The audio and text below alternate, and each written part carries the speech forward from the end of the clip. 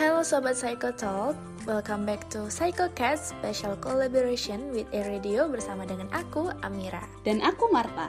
Well, karena episode PsychoCast kali ini cukup spesial nih, jadi episode kali ini nih gak bakal kalah seru nih dari episode-episode sebelumnya.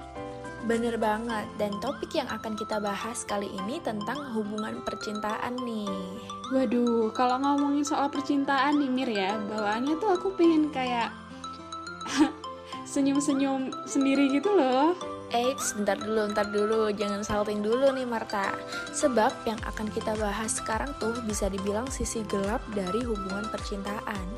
Sebagaimana yang kita tahu, membangun hubungan yang harmonis memanglah tidak mudah. Bener sih Mir, karena setiap kali dalam sebuah hubungan ada dua orang yang berasal dari keluarga yang berbeda, dengan ciri khas berbeda, karakter berbeda. Dan akhirnya di dalam hubungan itu seringkali terjadi perbedaan pendapat yang akhirnya nih berujung dengan pertengkaran. Dan pertengkaran ini terkadang malah munculin toxic relationship juga ya Mir. Ngomong-ngomong soal toxic relationship nih, kira-kira Sobat Psycho Talk ada yang tahu atau udah familiar nggak ya dengan istilah ini? Nah, bagi kalian yang belum tahu tuh, apa sih toxic relationship ini sebenarnya? Kita akan jelasin sedikit tentang apa sih itu toxic relationship. Dari kata-katanya aja dulu, toxic relationship. Toxic yang berarti racun dan relationship yang berarti hubungan. Kalau digabung nih, toxic relationship yang berarti hubungan beracun. Nah, secara umum nih, pengertian dari toxic relationship ini adalah hubungan yang berdampak buruk pada kebahagiaan ataupun kesehatan mental seseorang. Yang ketika mereka mengalami toxic relationship, salah satu pihak akan merasa tertekan. Nah, sedangkan orang yang toxic ini bisa dibilang bahwa dialah yang mengontrol seseorang ini agar sesuai dengan apa yang diharapkan dan merasa apa yang dia kontrol adalah yang paling benar. Nah, untuk toxic relationship sendiri memiliki 6 ciri nih, yakni intensitas komunikasi, isolasi, cemburu yang ekstrim, suka mengecilkan perasaan pasangan, hubungan yang terasa seperti roller coaster, dan adanya kekerasan. Waduh, ngeri banget ya Mir kalau misalnya berada di hubungan yang toksik ini. Apalagi kalau misalnya udah masuk ke ciri yang keenam, yaitu adanya kekerasan. Tapi sayangnya nih Mir ya, dan sobat-sobat Psycho Talk, masih banyak nih orang-orang yang tidak menyadari bahwa mereka sedang terjebak dalam kondisi ini Mir. Nah, bener. Mengapa demikian? Sebab kebanyakan dari mereka ini berpikir bahwa perlakuan tersebut merupakan tanda sayang dari pasangannya. Ya, gimana mau disebut tanda sayang? Mereka aja bertindak seenaknya tanpa memikirkan perasaan pasangannya. Seperti pertanyaan tentang apakah pasangannya tersebut bahagia atau justru tertekan dengan tindakan yang mereka perbuat. Toxic relationship ini biasanya terlihat jelas jika ada konflik satu sama lain. Tapi sebenarnya balik lagi ya kepada kedua belah pihak yang menjalani. Karena apakah mereka berfokus untuk mencari solusi dari konflik tersebut atau justru fokus kepada perkataan yang membuat mereka tersinggung. Karena hubungan yang sehat sebenarnya adalah berfokus untuk menyelesaikan masalah tersebut dengan mencari solusinya. Tapi kalau hubungan yang tidak sehat, mereka akan mementingkan ego masing-masing dan akhirnya akan memunculkan bibit-bibit dari toxic relationship itu di hubungan mereka. Penyebab toxic relationship juga dapat berasal dari pengalaman masa lalu yang pernah mendapatkan perundungan, atau bisa juga karena seseorang memang sudah mempunyai masalah gangguan mental seperti depresi dan kecemasan yang tidak tertangani. Dan salah satu dampak dari toxic relationship ini bisa membuat seseorang kehilangan jati dirinya sendiri.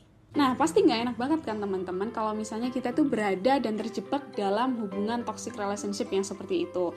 Tapi tenang aja Sobat PsychoCast, karena kami di sini punya beberapa solusi nih agar kalian bisa cepat menyadari apakah kalian sedang terjebak dalam toxic relationship atau enggak. Dan supaya kalian juga bisa menghindari nih dari hubungan toxic relationship. Yuk Mir, kita langsung bahas aja solusi-solusi apa yang baik untuk mengatasi toxic relationship. Oke, Marta. Yang pertama, kalian harus mencintai diri kalian terlebih dahulu. Kenapa? Karena dengan kita mencintai diri kita sendiri, tentu kita pasti bisa menghargai diri kita sendiri. Memang siapa sih yang mau mencintai diri kita kalau bukan diri kita sendiri? So, mulai sekarang kalian harus belajar self-love you. Yang kedua nih, pastikan dulu kita benar-benar jujur mengenai perasaan kita. Kita harus berani speak up tentang apa yang kita rasakan. Karena kita harus yakin nih bahwa kita itu lebih berharga untuk tidak diperlakukan seperti itu. Kita tuh worth it untuk diperlakukan lebih baik lagi. Karena kita itu berharga dan tentu saja harus dihargai. Ada pesan nih dari kita buat sobat-sobat Psycho Talk.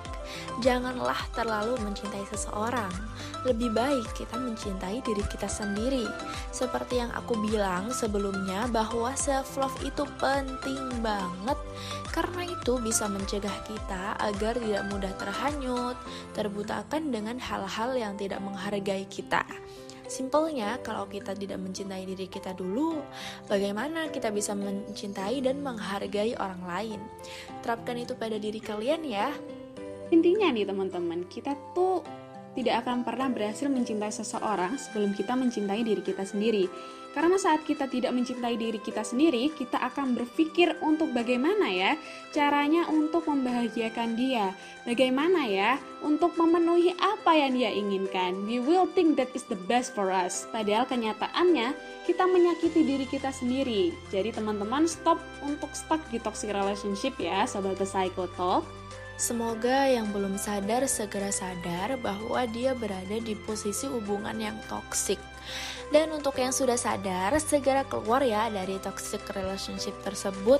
Karena itu gak baik loh buat diri kalian sendiri kalau diterusin. Selain itu, kalian juga harus move on. Bukan karena kalian berhenti dan tidak mencintai dia, tetapi memilih untuk lebih ikhlas. Lebih ikhlas dan lebih menyadari bahwa jika kalian terus bersama dia, kalian akan terus tersakiti. Jangan biarkan diri kalian menyakiti diri kalian sendiri. So move on teman-teman. Jangan sia-siakan waktu kalian untuk menjalani hubungan yang tidak sehat. Yakinilah bahwa kalian lebih bahagia dan lebih pantas bahagia ketika kalian mencintai diri kalian sendiri. Karena hidup itu terus akan berjalan teman-teman. Oke, gak kerasa kita sudah berada di akhir pembahasan tentang toxic relationship ini. Semoga PsychoCast kali ini bisa bermanfaat dan memotivasi kalian untuk lebih mencintai diri kalian sendiri sebelum kalian mencintai orang lain. Nah teman-teman, Marta dan Amira pamit undur diri ya. See you on PsychoCast selanjutnya.